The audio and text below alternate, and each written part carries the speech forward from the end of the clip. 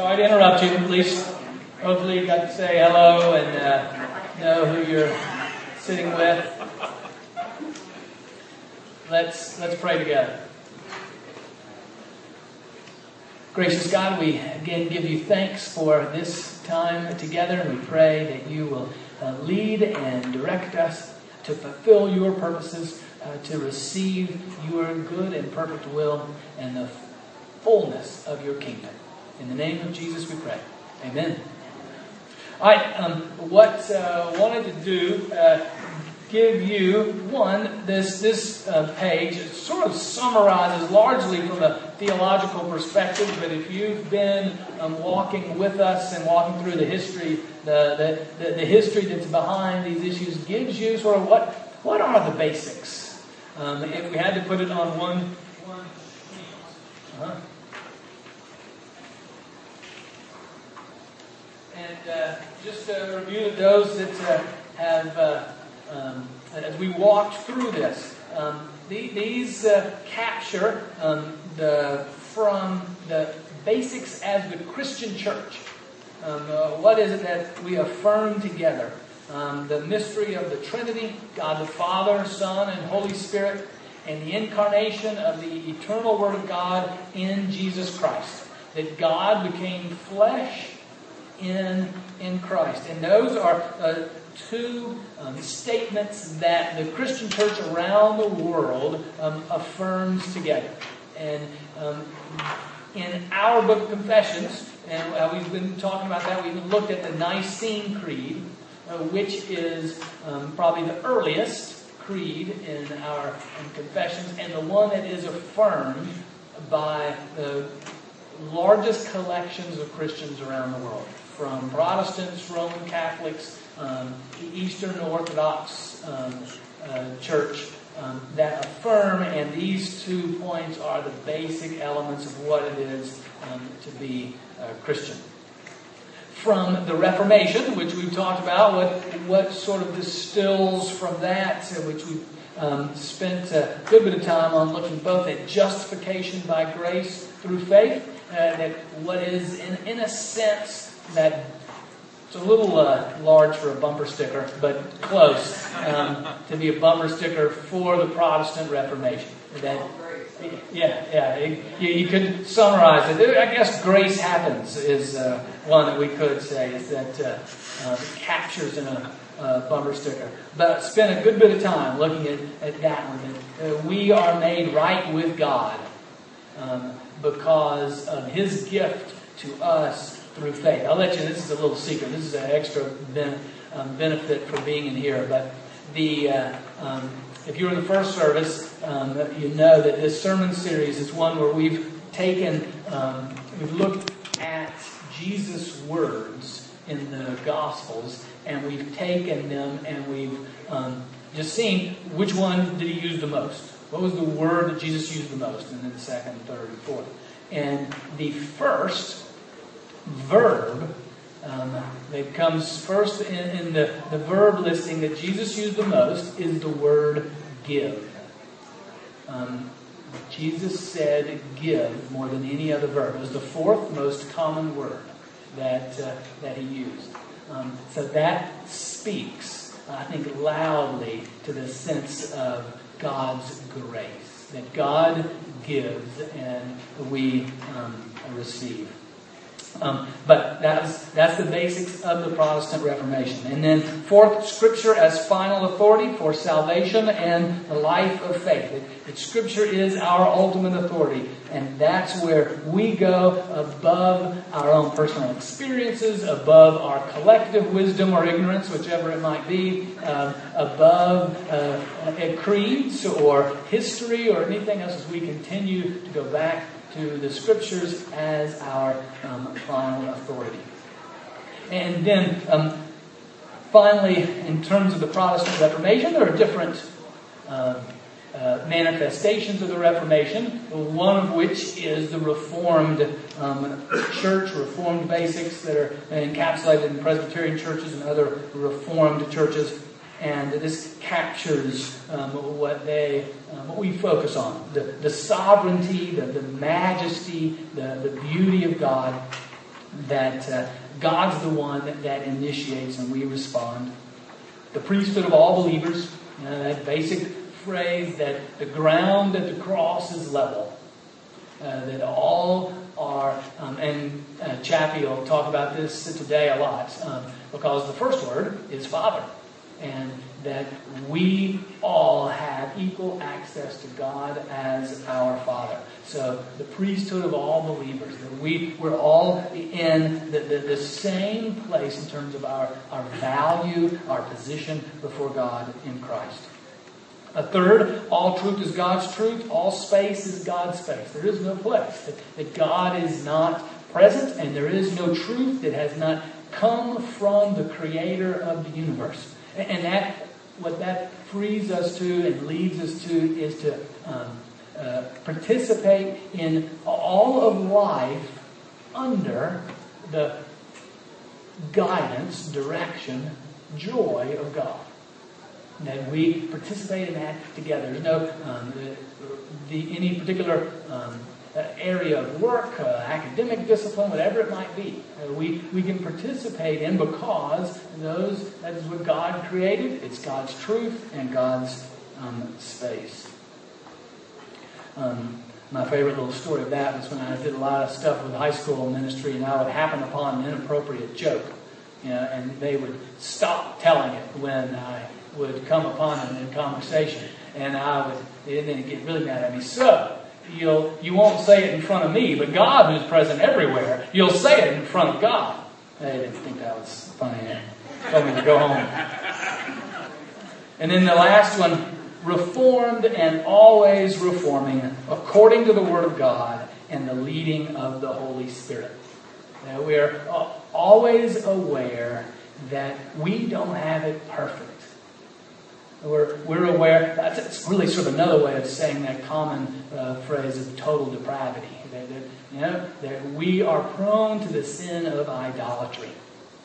And we're going to work our way into it in any way that we can. So we're always in that movement of reforming, always reforming, according to the Word of God and the leading of the Holy Spirit. So that's what captures, in essence, those basics that have formed us, and we've looked at where these came from and spent a lot more time looking at them in detail. This sort of captures them. Any particular questions around those, or any other insights, any ahas as we were walking through these over the course of the last several weeks, and something was new or something was particularly poignant for you, or...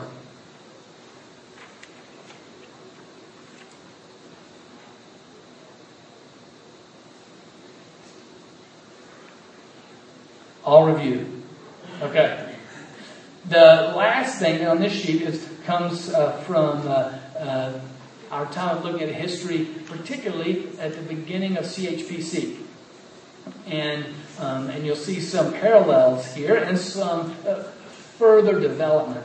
But one, and largely this comes from what Bill Custer did. He looked at our particular history and saw what was the focus there. Biblical authority, missions and evangelism, social justice, and informed people, educated leadership. Humble, not elitist, the importance of leadership training, and an openness to God's Spirit. And if you recall, as he was going through this, a number of things from our beginning, from professors that were from at Miami who were particularly focused on abolitionism, and they came down here to start Farmers College to educate farmers' children, and so the importance there of biblical authority, the importance of missions and evangelism, as they then moved from the Farmers Chapel to build a building here that could hold almost as many people as lived in the community at the time. So a real sense of missions, evangelism, and obviously their connection with the abolition movement for social justice. As professors, the call to be informed and educated, yet really had a humble spirit about them, and focused on training leadership and a real openness to God's Spirit even in that day, and another controversy of that day in terms of new school and old school. If you remember us talking about that, those that founded this church were the new school, which was one that said that the Spirit is still at work in us, continuing to lead us into the new frontiers that God has for us. That has been in our history as a particular church. So this captures from Jesus until about 1870s here, and what formed from that, maybe the 1900s. And then the other sheet is an interesting little history sheet, and a lot of this, a number of folks, remember this whole class formed out of folks meeting with the session saying, here's some of our questions. Well, some of the questions were, what's our history? What's the core values that we hold to, the core beliefs, the basic beliefs? And that's why we spent and then tried to capture together. Thank you. Yeah, feel free. There's more up here if you don't have them.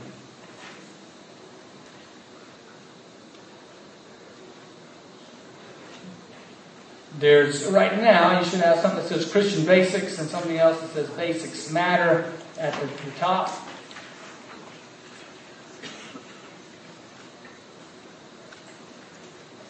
And what you have captured here, and we're not going to read through this, but I give it to you, are collections in basically the last 40, 50 years of, and depends on what the hot term of the day were, whether it was a call or a vision or core values or core principles. What we called it differed over the course of time as what was the sort of the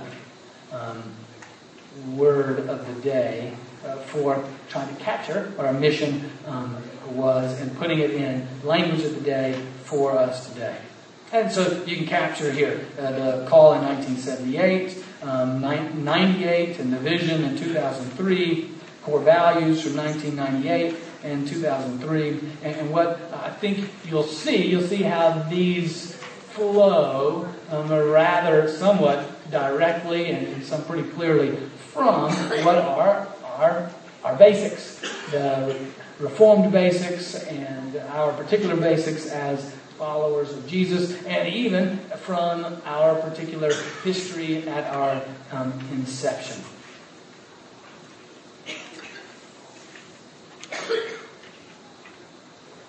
And the last piece, we will take one and pass it around.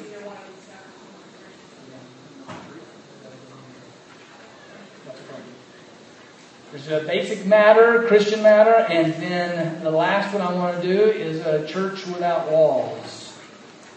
And this captures then the mission, vision, focus of the church as best we have it on paper today.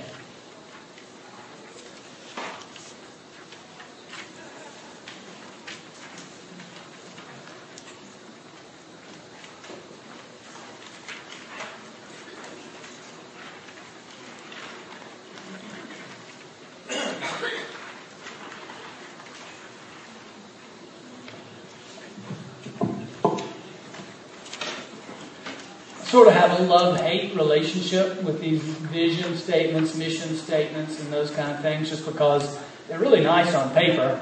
But the real question is, are you living it out?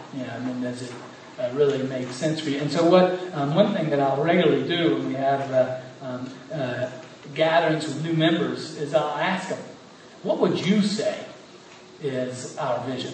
What would you say is our mission? If you had to say, what are the top 2 or 3 things, if you say, well, this is what is specific, unique, a focus of this particular church that's always, how would you put that on paper in terms of what you see and what you've experienced? And I'll do that, and then I'll hand out our most recent one, which is the Church Without Walls, Connecting, Serving, and Celebrating. That is really based on, flows from, is rooted in the statements that have come before you. Really trying to be an expression for us today, and a particular poignant word for us today for who we are as a particular church.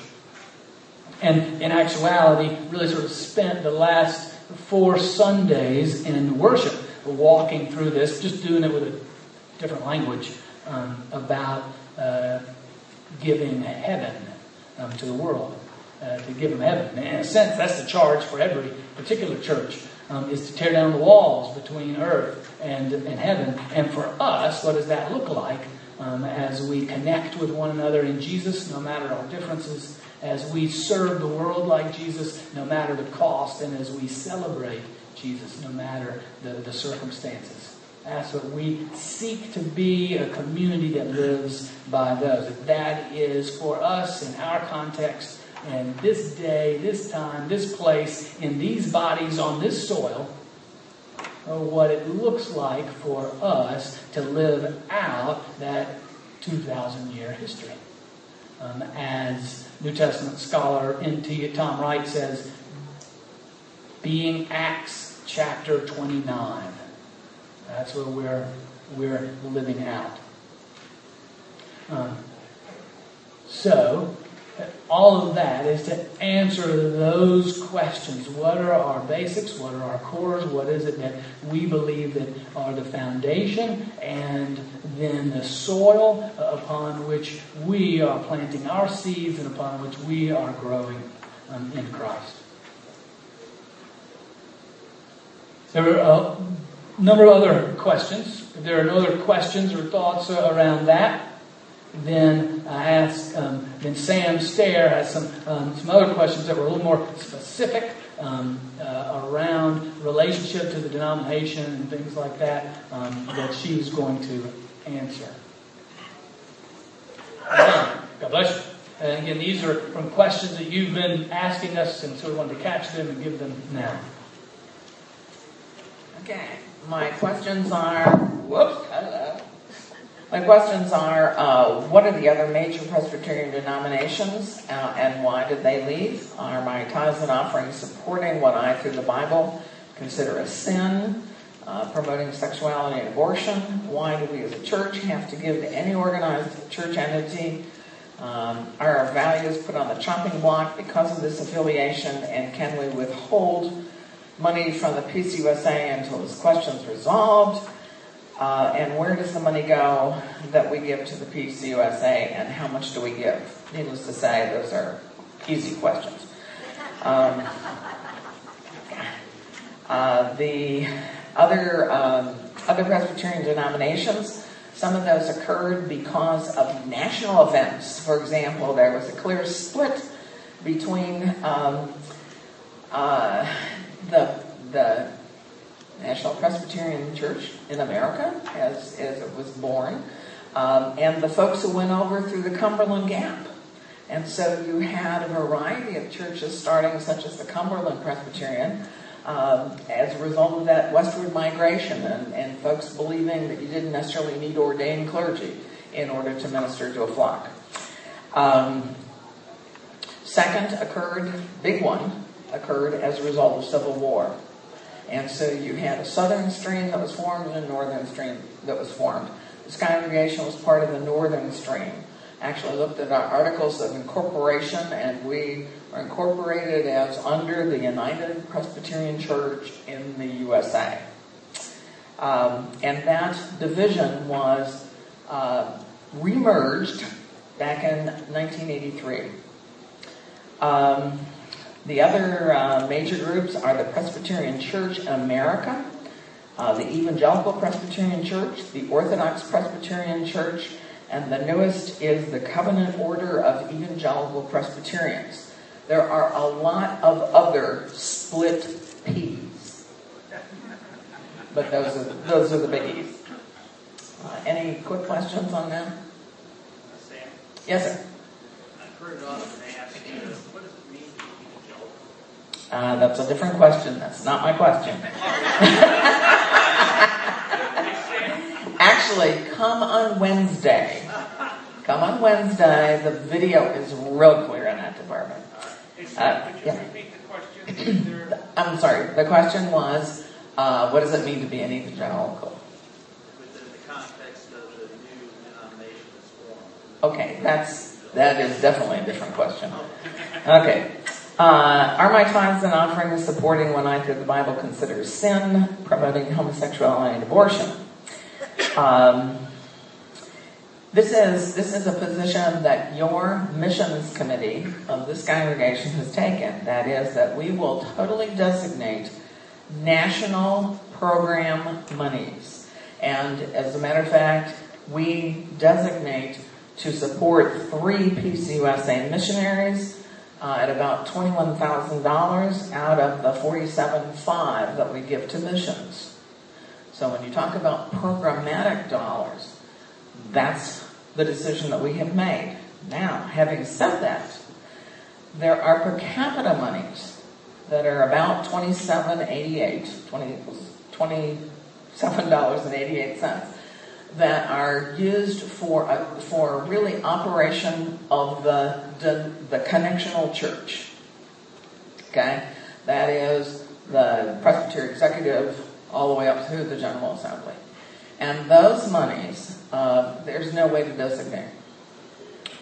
The way that we designate them is through the decisions that the General Assembly make. By and large, the folks who are at those upper levels of the denomination are acting in obedience to the Constitution of the denomination. So we do, through per capita, give about $13,800.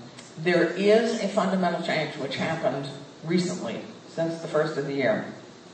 That is, for every pastor that we have, we provide pensions and benefits. We have no option around not providing pensions and benefits. Those are paid through the denomination.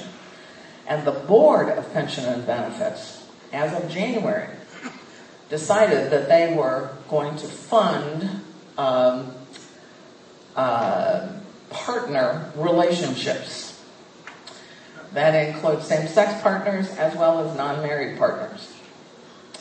The other thing that they decided was that they were going to fund or acknowledge that they had been funding abortions. And that is a major change. So that has happened since January. Why do we as a church have to give to any organized church entity? What are the benefits derived from such membership? And are our values put on the chopping block because of this affiliation? It's these kind of questions that have prompted your session to really begin this discernment process. And this is not a quick answer. It is a question that all of us really need to struggle with. And I'm not going to get you off the hook. Can we withhold monies from the PCUSA until some of these questions are resolved? There are many that don't want their money going to a cause that doesn't support their values. Folks, we've been there, we've done this. 1993, the session actually withheld per capita for a number of years and banked it, escrowed it.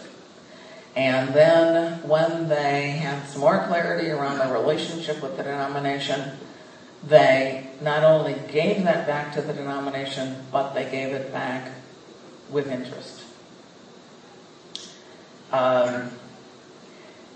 It was a strategy that was used in many places within the denomination. It just does not work. What are the core values? And I believe that Drew answered that. What is tolerated in the PCUSA? Yeah, I'm sorry. Is it not true that many of us are withholding giving to the PCUSA? And if that is possible, Okay, help me with that a little bit.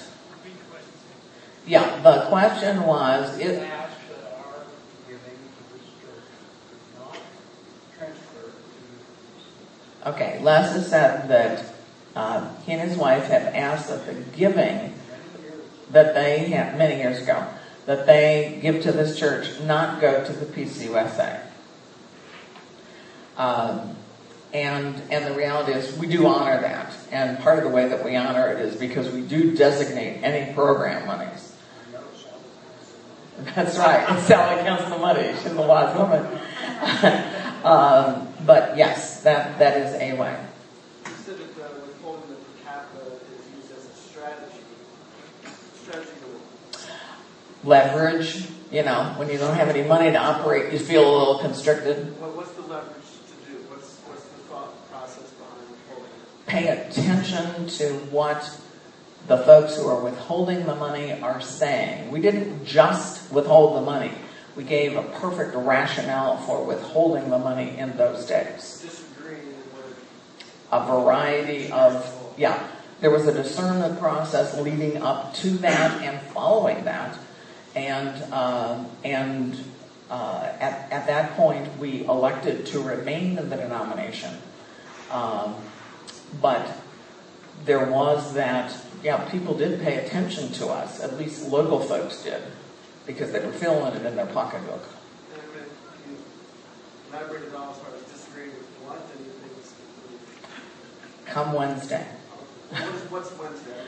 Oh, I'm sorry. You were not in the first service. My day out here. On the next 2 Wednesdays, the 6th and the 13th, there will be an opportunity that we're calling Growing Together Wednesdays. If you go to worship, you'll hear me say this again. There will be a green handout that many of you received last week talking about this. We will be showing a video in this room from 6:30 to 9. And it really begins to articulate some of the points of departure that led us back in 1993 as well as today to withhold the funds.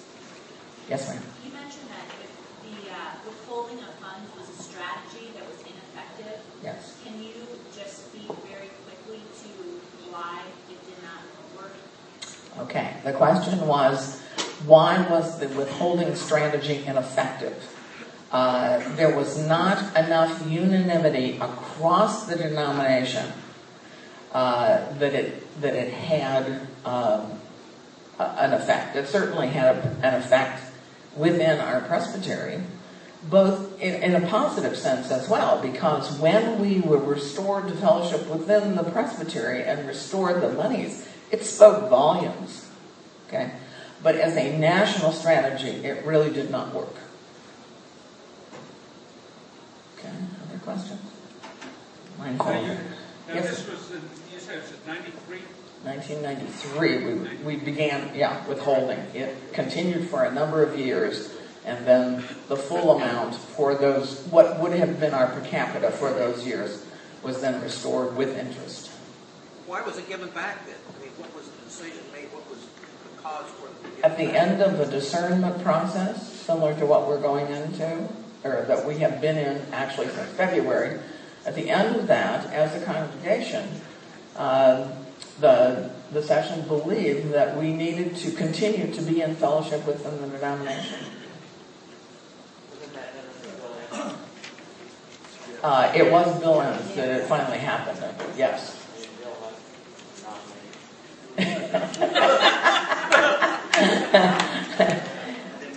For him, it was a policy. I mean, it was just, Yes, sir. Barry. I believe a part of that decision that the session made at that Barry, time, this is being recorded. If you're giving a session answer. well, I think I can shed some light.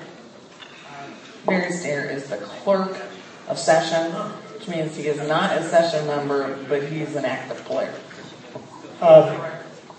Part of the rationale for why we went that way was after the birthing of ECC, the session reaffirmed which one of these sets of values that we talked about, saying, okay, this is what we believe. Those of us that opted not to leave College Hill Presbyterian and not to leave the denomination. And part of the rationale for why that was restored was we thought we could have a stronger voice, particularly within the presbytery, if we were participating in a lot of ways, including financially. If you stand outside and you're withholding your money, people don't always want to listen to what you have to say. And it was seen that withholding was not having the desired effect, so we decided to go back the other way. And in fact, if you talk with Chappie or Drew or any other folks who are involved within the presbytery, it did have that effect. We were seen as active players. There are a number of a number of us who sit on various key committees within the presbytery. And frankly, in our presbytery, our relationships are better right now than they ever have been. Okay, that doesn't mean we're agreeing with everything that's going on, but the relationships are much better. Isn't it true that the act of withholding funds by a local church is not an avenue for grievance that is supported within the polity of the denomination? In other words, it's an act of rebellion that is against the polity. So, an argument for restoring that is that the operating within the polity of the denomination, it has acceptable and appropriate methods of disagreement and rectifying situations.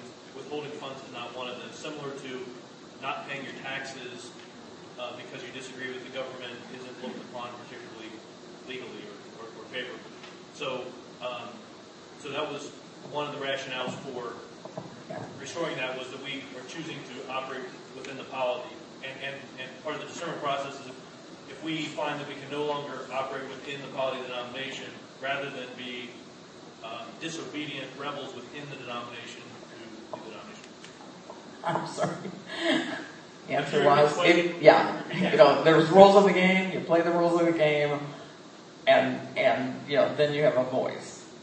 If you don't, then, you need to declare you're not, and leave. Anyway, sorry, that was a truncated version of what you said. Can I have whoever, if you're going to do what Chris just did, but take the mic, please. I was just going to say, I hear people asking about, was it effective? And I'm just reminded that to win is not always the effect that God wants from us. It's about our obedience in a process and honoring Him. To just evaluate, did we get our way? Was it effective? Seems not quite the way we're given to look at something. It's what's your definition of win? Okay, and that there is a role that obedience plays, which I think is what Chris was really saying. That there is in the Constitution, it is clear that as part of a connectional church, we are connected by spirit, by presence, active work within, and then also money. I'll take that.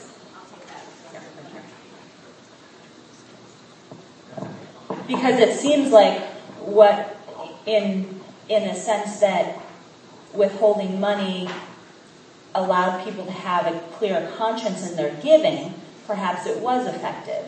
But then what Chris is talking about, where, we say we're going to operate within the polity of the PCUSA, and if we can't, then we need to decide what our decision is going to be ultimately. But I hear what you're saying. I'm going to take 1 minute because I have to be somewhere in a few minutes. But did distribute these, just some housekeeping about just spiritual formation hour. Continue to get feedback of how this helpful. You can see it in fall, winter, spring, which one you took, and any place for comments. That's really what we're looking to capture, and you can just leave those on your table, and we will pick them up and distribute to the team, or you can drop them off at the front desk, and they'll get distributed to us, delivered to us. But This conversation can continue right here for those that want to continue. Sam's. Be sure to come Wednesdays. If you have further questions, particularly about the process, Wednesday nights or Sunday, right now, you can continue to ask about that if folks have questions about that. And on here are the information in terms of other places to ask those questions. But just before we go, I just want to say what a pleasure it has been for me and the rest of us that helped to put this class together, and what a great way to get back to the roots, and a great way for us to interact with each other. And I really affirm us as a group in engaging in some difficult places that are hard even to discern, and that are emotional in our own lives, and being able to do that in ways that still, in a good sense, to disagree agreeably, and to give honor to Christ first and foremost, even above and beyond our most cherished opinions, in how we engage with one another. So my prayer for us as we engage in these next several weeks for the congregational vote, regardless of what the vote is, and if there's another vote, is that God will lead us to be unified and even excited about the church that we're a part of. To be unified and excited about the church that we're a part of. So whatever it takes us to walk to get to that goal, God alone knows, and God will lead us. So let's pray real quick, and I'll hand the mic over to Sam. Father, thanks again for this time.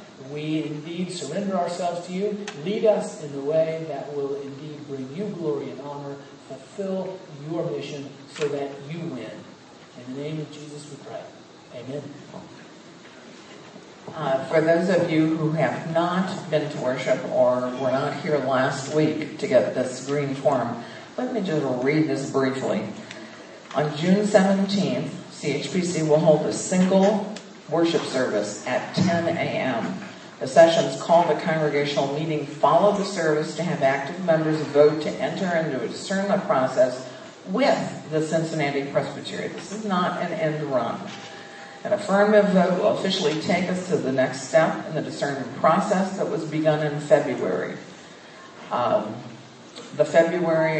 In May, the Presbytery adopted a gracious policy that is reprinted here below. In calling for a congregational vote, the session is responding to this policy. This is not a vote to stay or leave the denomination. Let me say this again. This is not a vote to stay or leave the denomination. And in order to prepare folks for this vote, there are several ways. One, for the next 2 Sundays, this Sunday and the following Sunday, there will be folks in the fireside room at 9 o'clock and after each of the services. Secondly, there are Growing Together Wednesdays. We will be showing the same video, both Wednesdays, the 3rd and the 13th, 6:30 to 9, right here. And there is child care available and a number to call. Then on your own, you can also go online to see the video. And there is a link directly from the CHPC website. And finally, there will continue to be more basic classes that will be offered and prayer times that are noted in the bulletins. Yes, sir. If we cannot be here on that Sunday, we go absentee? Unfortunately, no. Sorry, not our rules.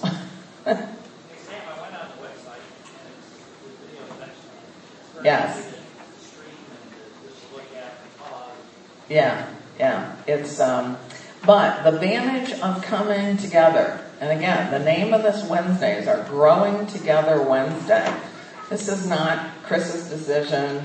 It's not Jean's decision. This is a group decision, both on the 17th and any future votes that might be taken.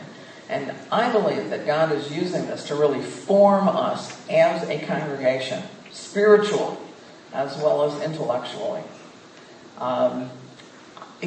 Whether we were in some kind of discernment process or not, I'd still recommend that you see these videos because, for me, it helps me to read the newspaper. It helps me to understand what in the world is going on here.